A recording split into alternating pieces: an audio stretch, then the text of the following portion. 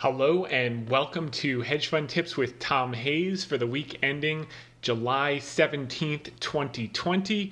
Quite a busy week. This is Videocast 39 and podcast episode 29.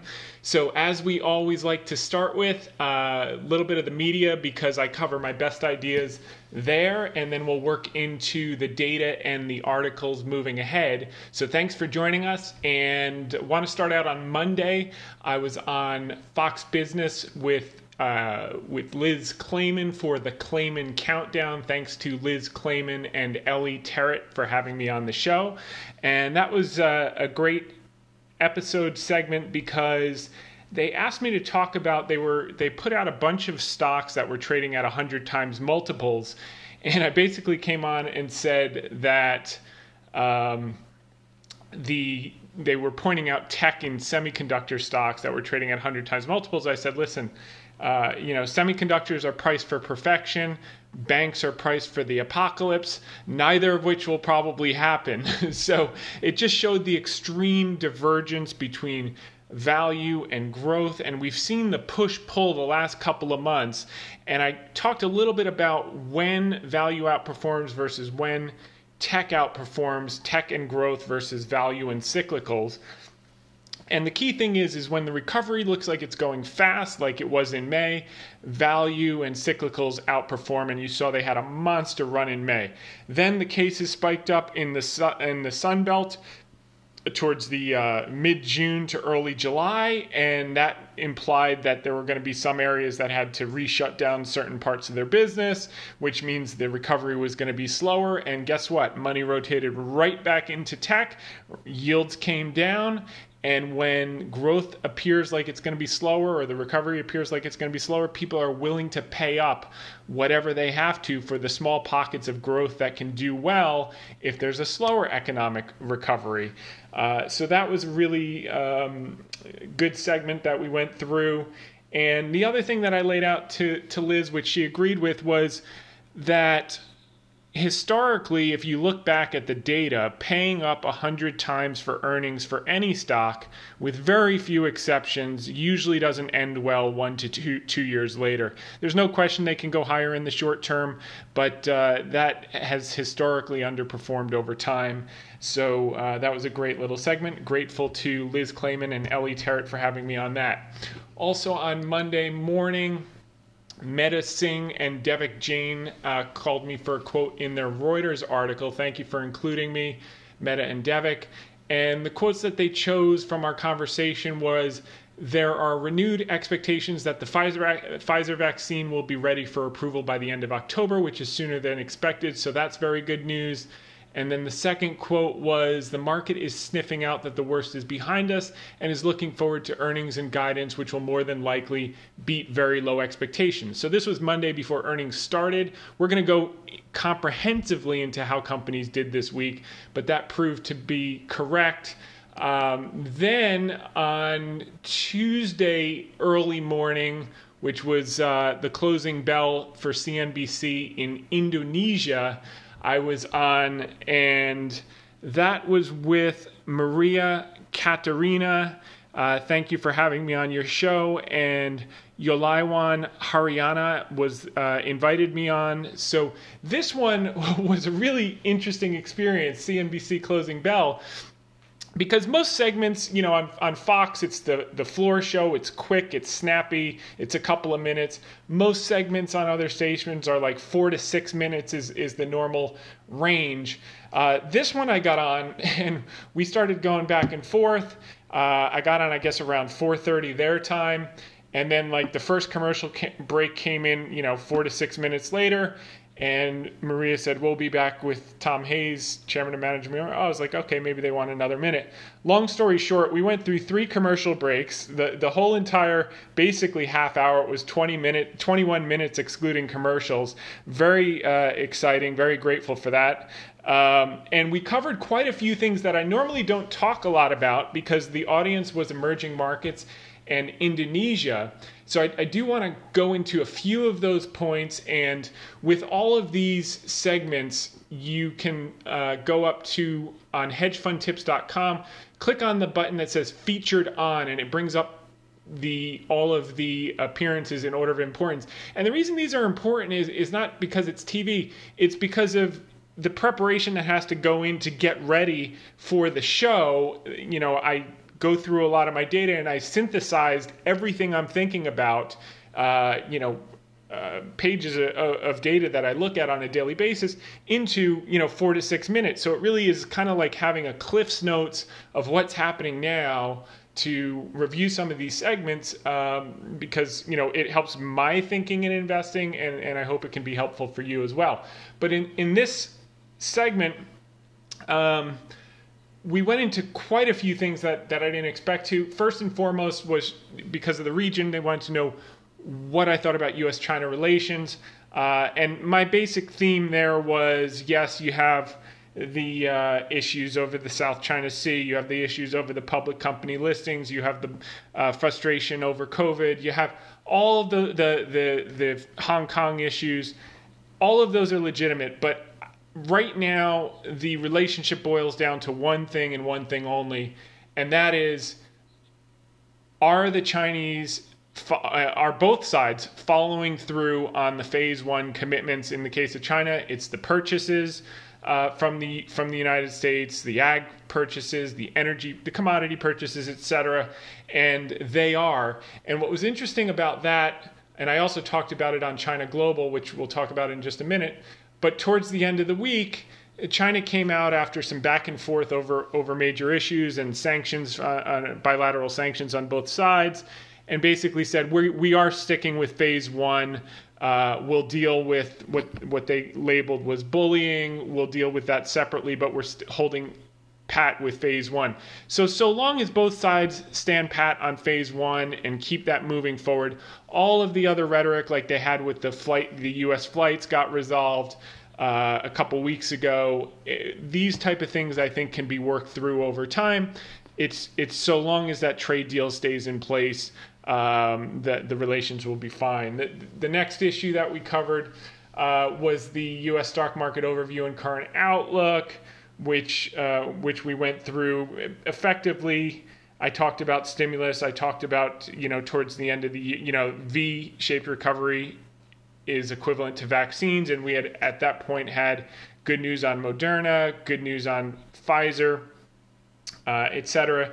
So looking toward, we already have all-time highs in the NASDAQ, looking to go positive on the S&P 500 for the year, and then push towards new highs maybe the back half of the year, and the same thing with the Dow Jones. The other issue that was on everyone's mind is COVID spikes, declines, implications, and resolutions. So at that point, I went through state by state for the Sunbelt states that were spiking and showed how many of those states at that point were coming off of the boil, meaning they were coming down off their most recent high that happened in early July. But we're actually going to get a bit more granular on that in this week's podcast videocast, because, I usually have 3 or 4 TVs on in the background during the day, and, it's a constant drumbeat about, cases spiking through the roof. It's going bananas. I'm like, what the hell is going on? Like, why is it that in New York, New Jersey, Connecticut, we're down to like nothing, and in these other areas, it's going bananas? And I literally found the answer today.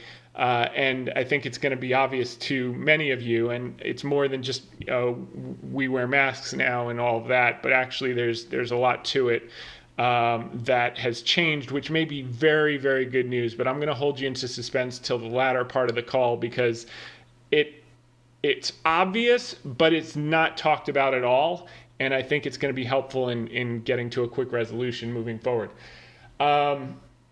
We talked about the value versus growth. The unique thing that I talked about on the call with her, on the segment with her, was emerging markets. And basically what I was talking about was, the Indonesian demographics are very favorable. They have a very young population. They have population growth. And that bodes well for economic growth. If you look through the last 200 years, you could basically see the growth cycles like in the U.S. with the baby boomers. When the baby boomers were young, you had the bull markets, and then the World War II. So you had the 50s through the, post-World War II, the baby boom till 68. And then when they started their own housing formation from 82 to 2000, those were the two biggest bull markets, post-war bull markets. And that was attributable to that kind of pig in the python type of concentration of large population. And we have it again. So the boomers were 80 million people. Now we've got it with the millennials, 85 million. And everyone's looking at housing starts and demand is going through the roof. And everyone's like, oh, it's because of COVID. Everyone's getting out of the city. Yes. And it was starting before COVID. This trend of housing starts and housing formation was really accelerating in the last 9 months, and COVID just pushed it over the edge. We're in Connecticut. I mean, you're seeing bidding wars, and Connecticut has been in a depression, housing depression and economic depression. It was one of the few states that didn't grow, basically since 2007 on the housing side. So for 13 years, we're still underwater. The state is as a whole. So basically, most of the emerging markets have those favorable demographics, and things are very positive. The difference is, what I told her was that if you look at the emerging market indices, you can effectively buy them for the exact same price that they were trading at 13 years ago in 2007. The difference is, if you look at the math, the GDP of the combined region has dramatically grown over those 13 years, despite being able to buy it at the same price. So you can basically get, the most bang for your buck. And usually during those huge periods of consolidation where the underlying fundamentals get much better and the price stays the same, the reversion is abrupt and it's massive. And she was really happy to hear that. And, going on to the segment, I looked at Indonesia. Indonesia's charted alongside the emerging markets. It's basically done nothing for 10 years, the equity indices, and I think they're going to take off. And the other aspect that was intertwined into that was a general thesis that I have around it's intertwined into value versus growth, a move into value, but it's also intertwined into the commodity cycle. So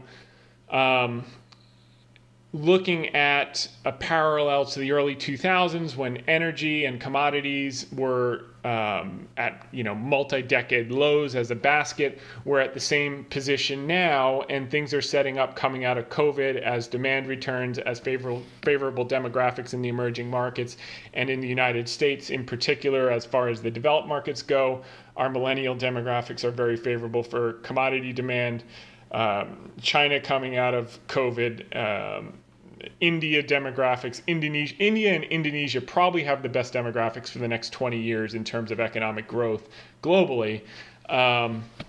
So she was really happy to hear that, because I think for the country, it's a stock market show, and their stock market's basically done nothing for 10 years. That's probably going to change very rapidly in the next 5 years.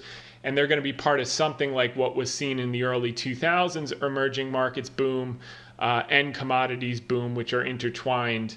But it will be more led by India, the Indias, Indonesias, Vietnams of the world than what was in 2000 to 2007, largely driven by China and Brazil, etc. So she also asked about, and the other thing that was tied to as well was the short-term trend that has started of a slight dollar weakening. Any continued weakening in the U.S. dollar, which is starting to move closer and closer to consensus. And we talked about maybe 2 months ago on one of these podcasts how the Bank of America survey had managers believing that the dollar was the highest percentage of managers believing the dollar was overvalued, I think, since it was like since 2003. And during that period, the dollar fell and emerging markets and commodities boomed.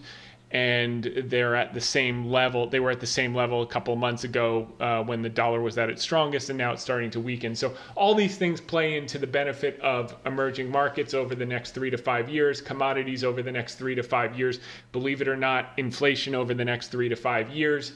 And she asked about gold, and I said, that would certainly be part of the basket.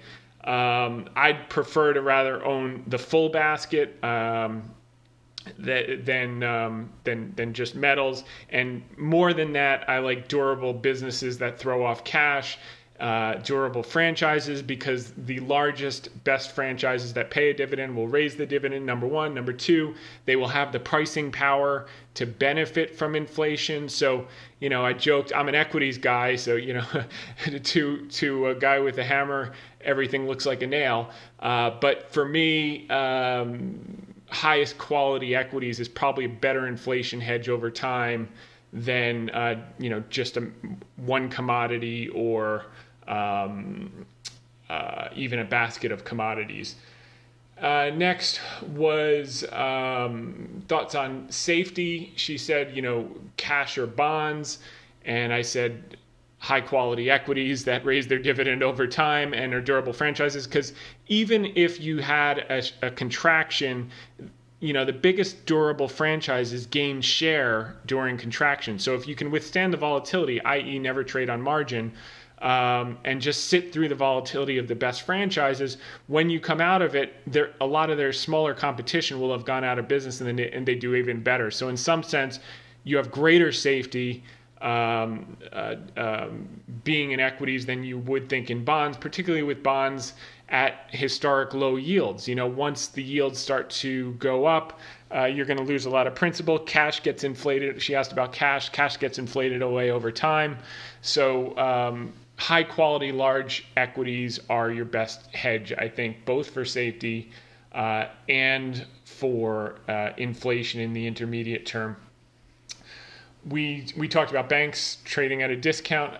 For those of you who have listened in, you probably don't want to hear any more about banks, but we're going to talk about banks today because we had earnings this week that came in better than expected on the whole, and still great opportunities there. And we talked about value versus growth. Value outperforming when the recovery looks fast, growth outperforming in the short term when you look like you're having a short-term setback. So that was really a lot of fun. Definitely want to, thank them for having me on, Maria Katarina and Yolaiwan Haryana from CNBC Indonesia. Next, we covered on CGTN later Tuesday night with Mike Walter. Thanks to Mike Walter and Zaina Al-Saib for having me on. And this was about the China recovery. This was CGTN America. And like one of the things that we covered in this was that globally, the theme is that not only in China, but globally, the data continue to come in better than expectations. We referenced the Global Economic Surprise Index from Citibank, as well as the U.S. Economic Surprise Index being at all-time record highs. And we said that, obviously imports, exports, PMI services, PMI manufacturing had all beat at that point. We covered that. Retail sales, ex-cinema and ex-large restaurants in China are at or near pre-COVID levels. So why is that good news for us? It's good news for us because, well, one, we sell a lot into China, but two, they are 2 months behind us. In other words, they started their COVID journey basically their cases peaked in February. Ours in the epicenter in New York, New Jersey, Connecticut peaked in April, mid-February and mid-April. So to see them at pre-COVID levels shows us that, we can follow the same path moving forward.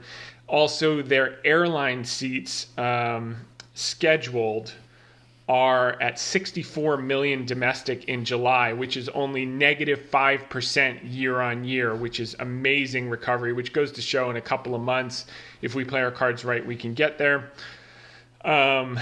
The other thing that I pointed out was that this was on Tuesday, that people were looking for plus 2.5% GDP for the China numbers were to come out on Thursday.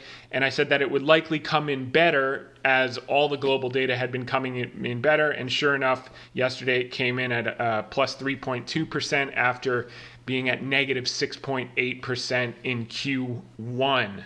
So that was a positive thing. We talked about the recovery being tied, V-shaped recovery being tied to getting the vaccine.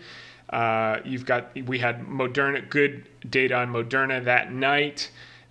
We had good data from Pfizer the week before, so that's moving forward.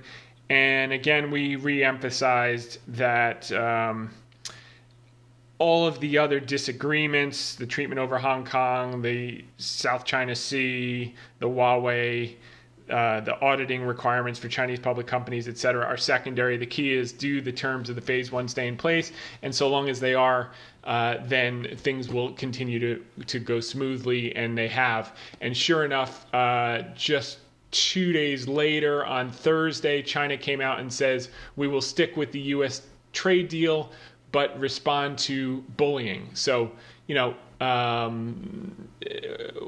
what they're basically saying, the rhetoric was high on both sides this week, but they're going to work their way through, and the administration backed off some hardline points of view, and China backed off, and they said we're going to continue with our purchases despite the hard rhetoric. So that was a very, very positive thing, and things continue to move ahead on that front. So that was CGTN. And then lastly was Wednesday.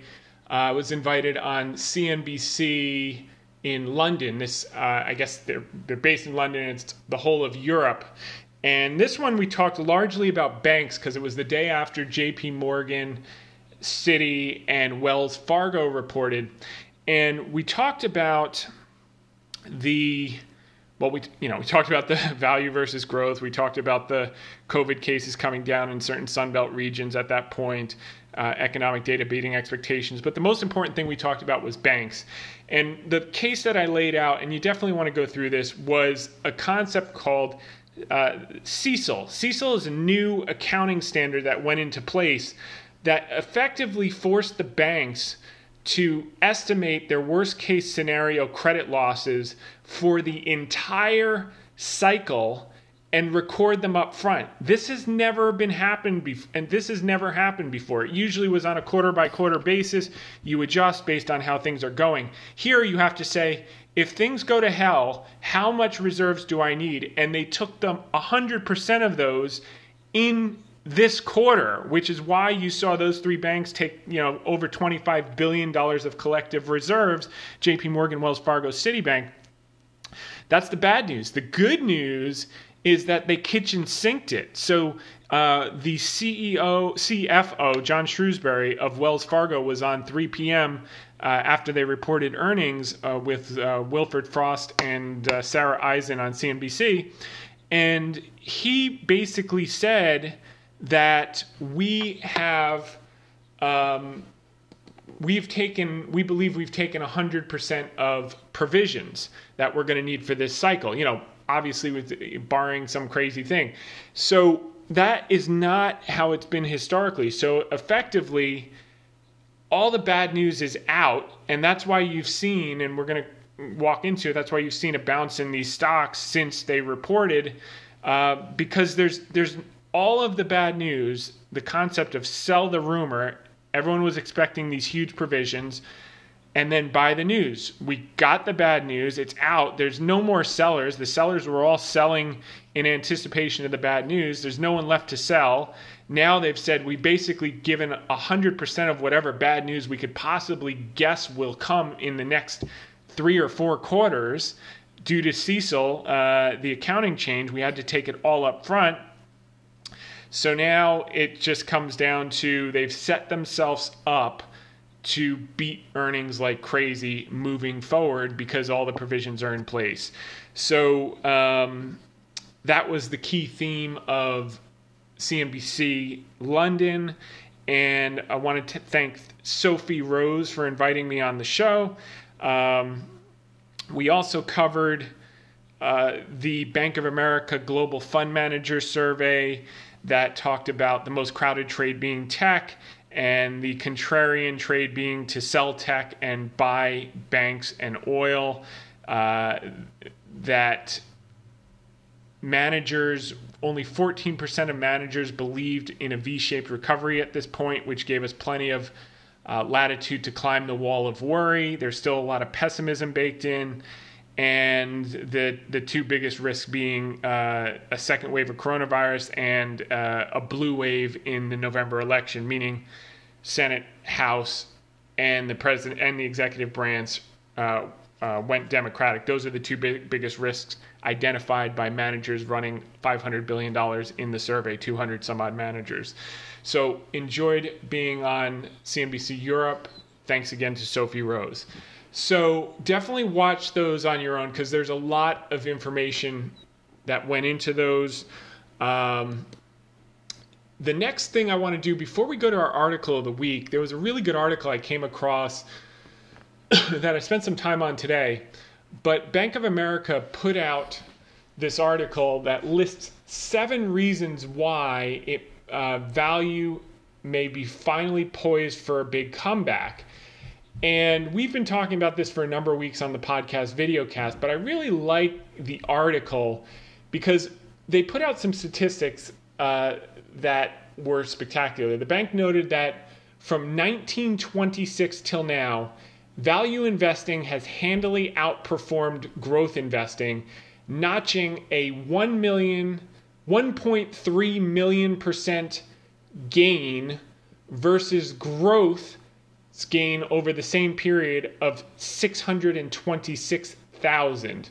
So value has more than double the performance of growth over the last basically 100 years, even though it's underperformed since 2007. And a lot of that has to do with rates. But growth has outperformed value by about 8 percentage points since 2007. But over time, 1.3 million% versus 626,000% is a big difference. Now, the people that are growth will say, well, the world has changed. Everything is tech and healthcare, and that's never going to change. But I think that's really taking a short view in the sense, the same story was the case in the late 90s, and then from 2000 till 2007, value and cyclicals crushed growth and commodities and emerging markets, etc. So it has to do with the dollar, has to do with rates, has to do with changes in the cycle, has to do with demographics. There's a lot more to it. There's always been capital-intensive businesses and non-capital-intensive businesses, and they cycle in and out, and they revert to the mean, no matter how good the non-capital-intensive businesses become. It's a question of when does it pay more to invest in labor versus capital, and the cost of capital, and the variables that go into that equation, and the expected growth. So,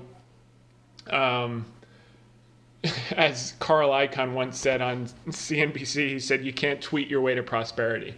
So at some point, someone's got to pull the energy out of the ground and deliver it and do all that stuff and grow the food and everything else.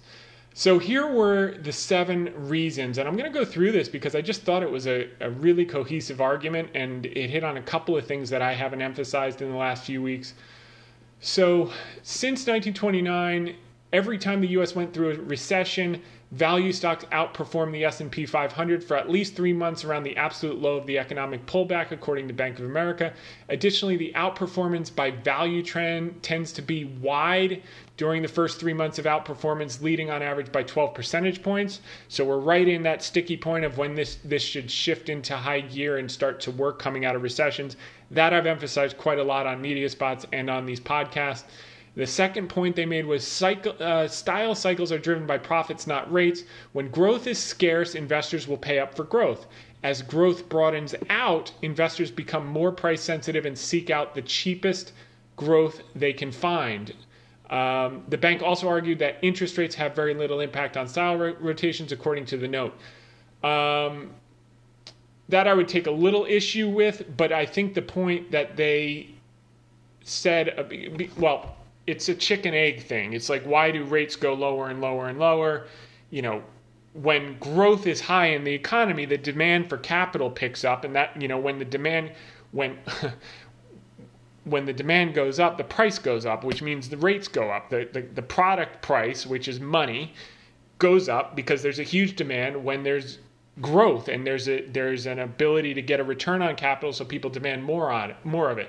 So that's a chicken and egg argument, but I do like the point that they make when growth broadens out, people want to pay less because there's more available. And that again is a supply-demand argument, and that's a nice way of looking at it. He said value is undervalued. Number 4, value stocks trade at a near record discount relative to momentum stocks. 2 standard deviations cheap, Bank of America said. Value has only been this cheap since 2003 and 2008, after which value outperformed momentum by 22 percentage points and 69 percentage points, respectively, over the subsequent 12 months. So again, which we've been saying over and over for the last 4 weeks, coming out of recessions, cyclicals and value tend to outperform, and they're just re-emphasizing this with additional hard data. Point 5, abundance of mean reversion alpha. The wide dispersion in valuations between growth and value stocks usually precedes value cycles. So in other words, this huge spread we have, that's when value starts to outperform. When valuation dispersion has been this high or higher, value stocks have outperformed growth 95% of the time over the subsequent 12 months, Bank of America highlighted. Number 6, I feel like I'm David Letterman, the top 10 list for those of you who've been around a little longer.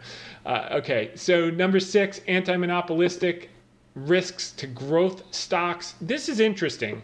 U.S. oligopoly power has risen since 1998, while the number of firms has dropped considerably. The implications for oligopolies, which tend to be growth stocks, not value stocks, are more regulation and higher taxes, lower valuations due to regulatory risk, and a drop in profit growth, and in some cases, an eventual breakup of some companies, according to the bank. Yeah, I think things like Mark Zuckerberg interviewing Dr. Fauci and criticizing the administration's response to coronavirus is probably not going to help their regulatory issues.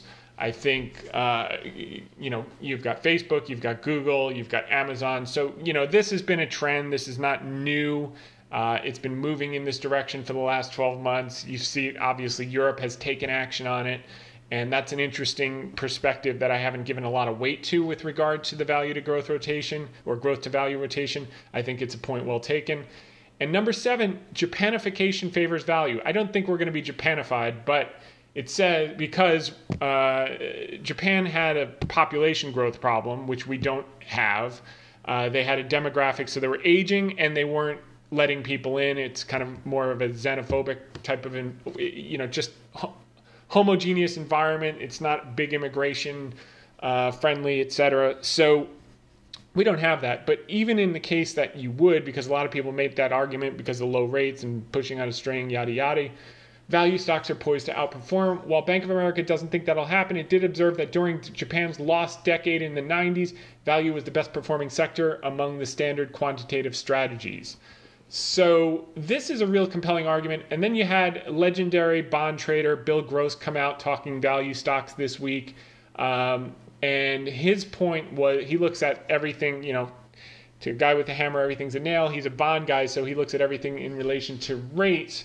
He says for value stocks, this discounting effect. Okay, so when real rates decline like they have over the last few years, the discounting of current dividends skyrockets the price, he said. But for value stocks, this discounting effect is much less pronounced because the growth of their dividends was highly dependent on the performance of the economy and would thus offset the benefits of the lower inflation-adjusted yield. It's not clear if growth stocks can continue to depend on the persistent decline in real yield, said Gross, who suggested that the rally in Treasury inflation-protected securities had seen their best days. He noted the 10-year real yield stood at a record negative 80 basis points, tying with inflation-adjusted rates in Europe and Japan. For that reason, value stocks versus growth stocks should be an investor's preference in the near-term future, he said. So, cyclicals, banks, financials, industrials, materials, et cetera. And you're seeing that across, home builders, home building sectors flying. We'll go through some of that data. So just a unique thing. And then you got Warren Buffett, who's back in action. He did his $10 billion deal.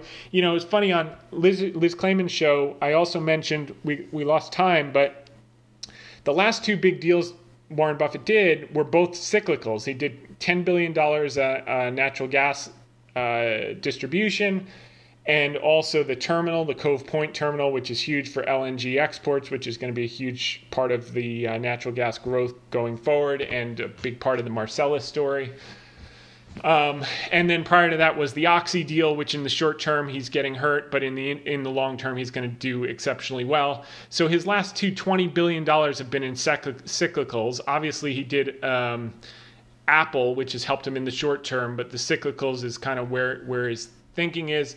And it's reported that he may have just bought $5 billion of stock back in recent weeks of his own shares, which is basically trades with financials, and they've been trading at a discount to book or discount to intrinsic value like a lot of the banks. And he bought back, it appears, between $4.9 billion and $5.9 billion. We won't know until the reports, but someone reverse engineered the float or shares outstanding, and they came to that conclusion. So he's buying value, and that looks like cyclicals, and his own stock, which is financials. Big holder of banks. Now on to the article of the week, the Eagles long-run stock market and sentiment results. So in this, the reason we chose this song, The Long Run from the Eagles, to embody the sentiment of the stock market this week, the lyrics are, you can go the distance, we'll find out in the long run. We can handle some resistance. So I put the chart of the S&P 500, and we're basically knocking up against the levels in the S&P that will make the S&P 500 positive on the year. So we knocked up on it when we had that huge cyclicals run in May to early June, and then we retraced. And now we're knocking up on it again, and we're just, keep knocking on the door, waiting for it to open. And the interesting thing about this short-term resistance that we can handle, as Glenn Frey, the singer, so eloquently sang, we can handle some resistance, is that once we get through this, there's a big gap from early February that effectively takes us back up to about 33.25 or so.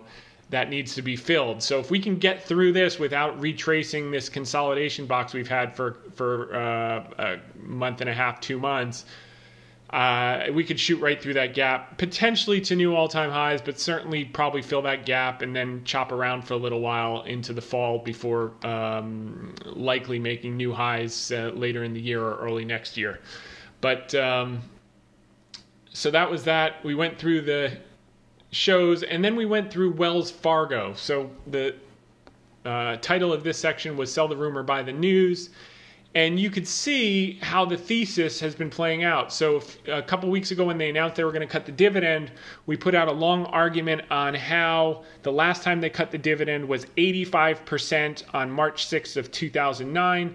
In the subsequent 2+ months, the stock rallied over 250% after the bad news was out. It basically traded from a huge discount to book all the way back up to book. Right now it's trading at about, it was trading down to a 38% discount to book. It's come up a little bit. But you can see from this chart that, the bad news came on the 14th in earnings. It plummeted down to 23.75. By the way, the book value per share is about $40 right now. So dropped down to 23.5. After the bad news, it rallied all the way up to $25.40, $25.40, and I think it closed today around $25. So it's well up from the $23.75. The bad news is out. The sellers are gone, flushed out. There are no real sellers left. There's no more bad news. They've basically probably taken twice the provisions they're going to need over the next 12 months.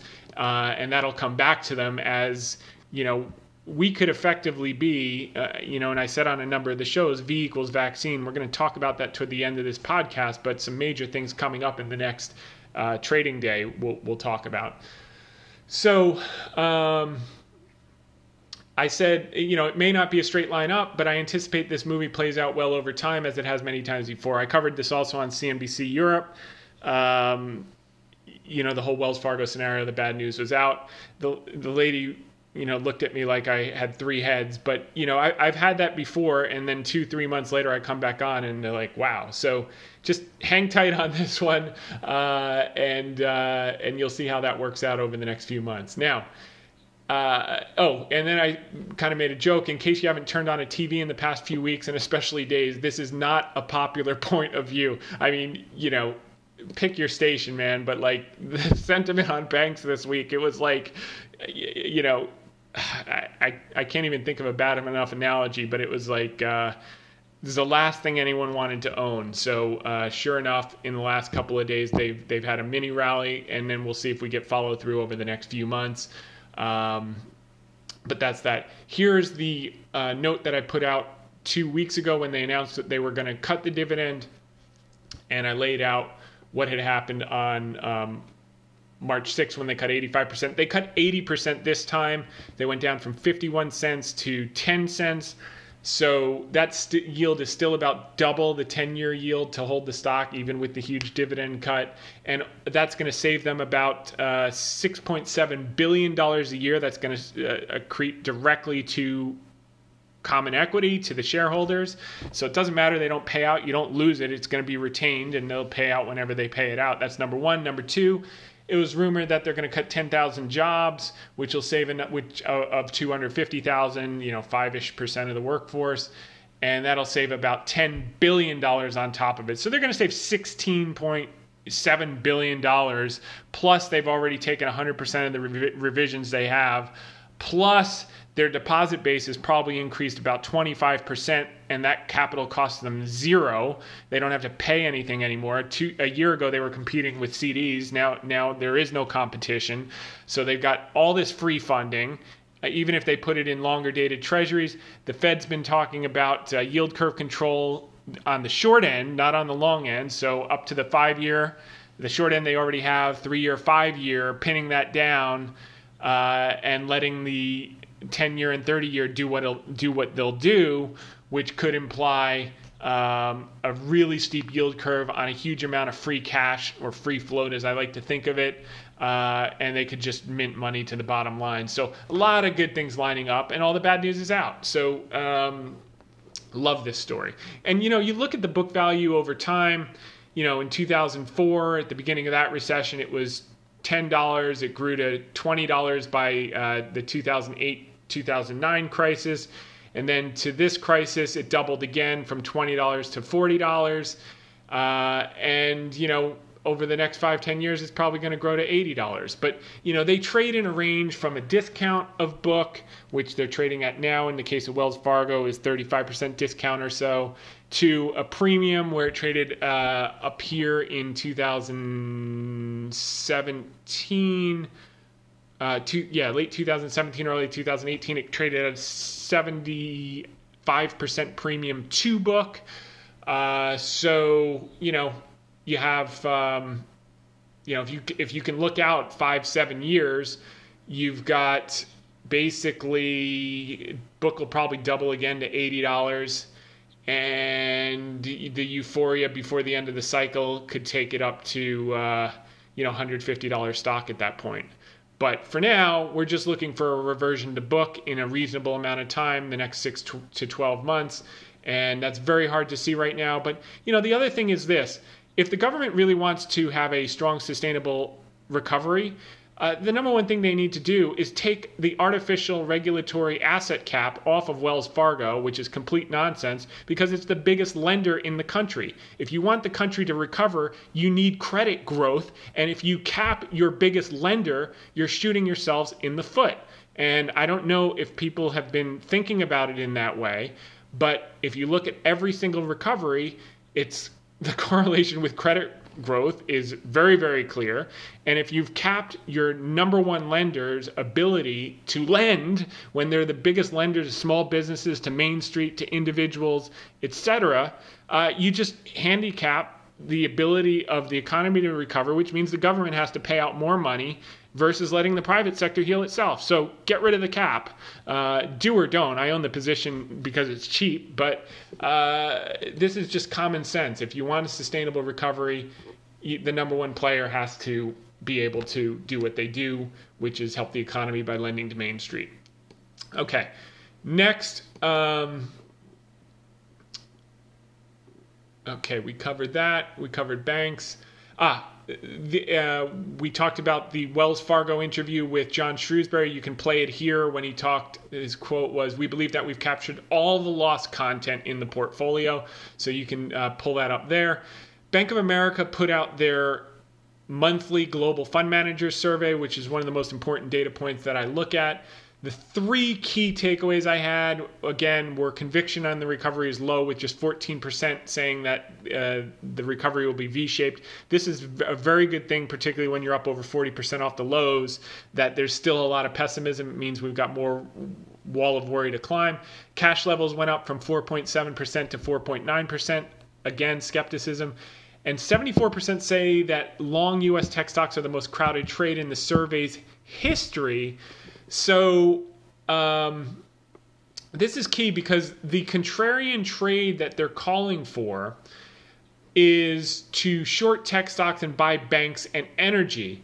Now, in my view, V equals vaccine. So V is code for vaccine. And now that we've got a considerable number of contenders exceeding their timelines on expectations, money is starting to move back into cyclicals like we saw this week. So how is it that cases are going new cases are going through the roof, and yet the market seems relatively calm? Well, hang tight. Towards the end of this, we're going to explain why that is. The market has actually figured out that what you hear on TV and what's happening on the ground, when you parse the data correctly, are actually two different stories. And that's why the market is where it is. So we'll get to that. But the other thing that we pointed out was there is an alternative. This we covered a couple weeks ago, but it was basically when you had this percentage of the S&P companies paying dividends greater than the 10-year yield, and it's up to now 80% of the S&P stocks have dividends greater than the 10% yield. The last time this happened was the 2016 crash, the oil crash, and you had a huge rally until 2000 and early 2019 after that. This happened after the Euro crisis in 2011, the debt crisis, and you had a monster rally after the 2011 crash. And it also happened in late 2008, early 2009, and you know what happened after that. So we've just had it even more pronounced, which means the recovery can be the exact same thing.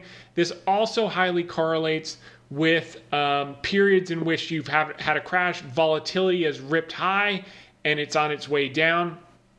You could actually also look at, I should have pulled it up, but this VIX index chart where they correlate it to the bottoms of the market when you've had these spikes and then they start to come down and you see the rallies afterward, which is where we are right now. We're coming down off a really pronounced VIX. This is also highly correlated to the average true range. So if you take a long dated S&P chart and you put the average true range, so basically when you have a huge move in the market, the average true range shoots up like the VIX. Just think about what happened to the VIX, and as the average true range narrows, you get a longer term rally. It's the exact same thing with the VIX, and the volatility is a function of those wide gap in prices, etc. So the correlation is uncanny, but those are indicators of bottoms, not tops, and that's that. As for this week, couple other takeaways from the Global Fund Manager Survey. Again, you can see here overweight tech, underweight energy and banks. That will revert to the mean.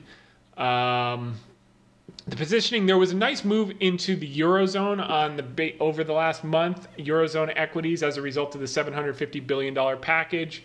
A decent starting move into materials, but value is and banks are still unloved, and if those 7 points and my thesis that I've laid out in the last few weeks is correct, that cyclicals and value will outperform in the early stages of the recovery, then over the next 12 to 18 months, this is going to snap back very, very quickly.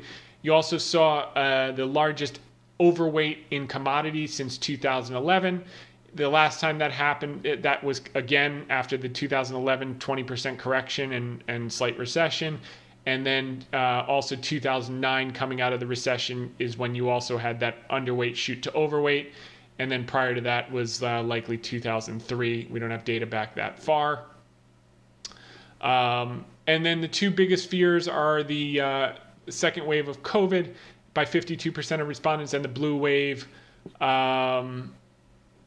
So that is, the election betting odds don't look good, but number one, it's early. Number two, it's unlikely that it'll be a complete sweep regardless of which way the presidency goes. And what we want is gridlock. Whether you have a Republican president or a Democratic president, just make sure one of the houses, either the House or the Senate, is the other party, and that's historically bullish on a statistical basis. And that's what we're talking about as markets. Short term, this was nice to see. The fear is thawing in the AAII sentiment results. For those of you on the podcast, by the way, if we get cut off in the next 9 minutes, if we go over, go to hedgefundtips.com and you can just fast forward the video cast. It's a YouTube video all the way to the end, and you'll catch the last 10 minutes or so, but we're going to cover some things you'll want to hear at the end, so definitely check that out. AAII sentiment results went up from 27 to 30%.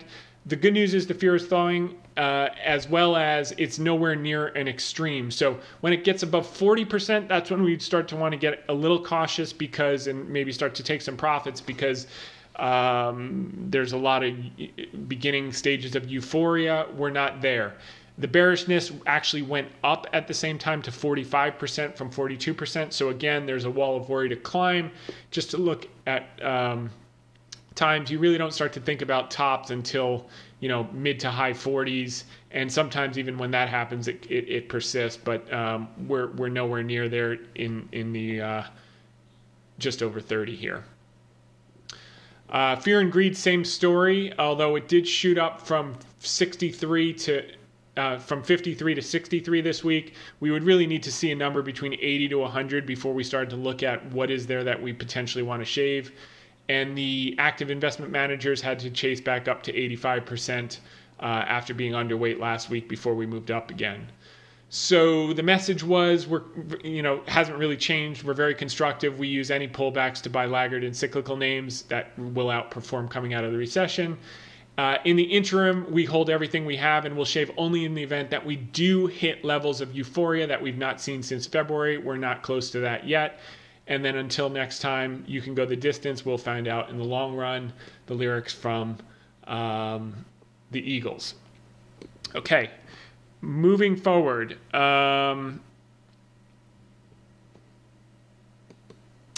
Okay, so what we're seeing here is the value versus growth, the tech versus cyclicals. I came up with a Ben Graham quote this week that was posted as one of the quotes of the day. And he said, the intelligent investor is the realist who sells to the optimists and buys from the pessimists.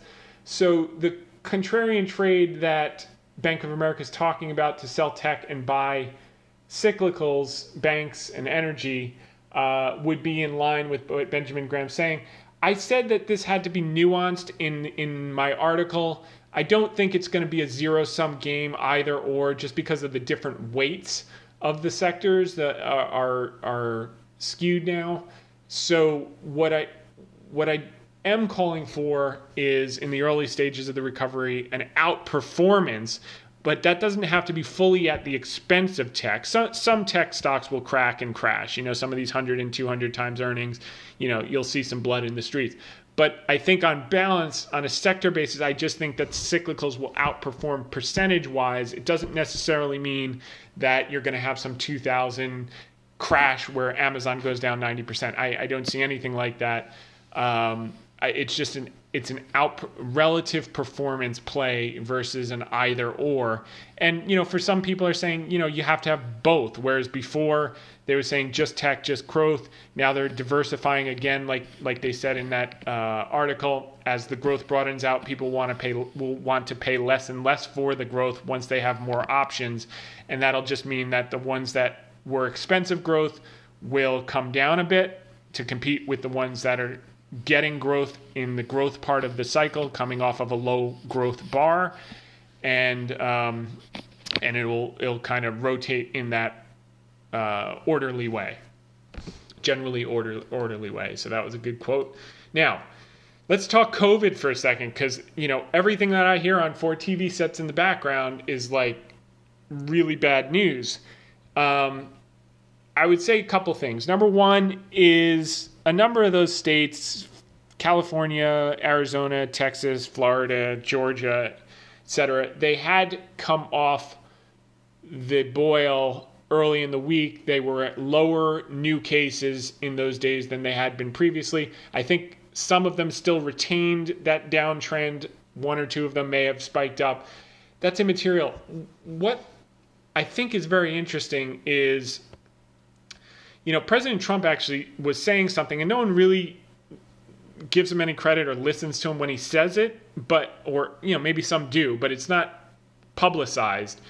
And he said, if we did less tests, we'd have less cases. Okay, well, that sounds obvious, but it's such a direct correlation. And someone said, when I discussed it with them, they said, well, the cases are going up faster than the testing, and that's false. So I actually went through the numbers today, and it's not the case. So if you look at, we're looking at new tests versus new cases. So I did a little bit of math. I mean, you can see the picture here, but basically the last day that we have data for is July 16th, which was yesterday. You had 830,000 tests, 830,918, and you got 80,403 cases. It's 9.6% of the tests became cases. Now, that's not to say that 100% of them, you don't get tests in the same day. Some places you do get test results the same day, but most places it takes a week. So there's a lagged effect. So then I went back. So I just said, okay, let's just do apples to apples. Let's do July 16th, June 16th, May 16th, April 16th, March 16th. Not to cherry pick like, May 12th was better than May 16th to make my argument. So we just took the 16th of every month.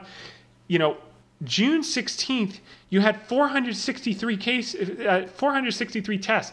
So your tests have gone up almost 100% in the last month.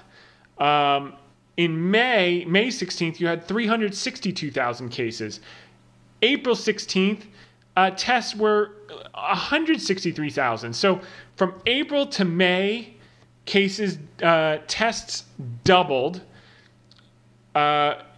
And then again from June to July, tests doubled. And March 16th, tests were only 17,000.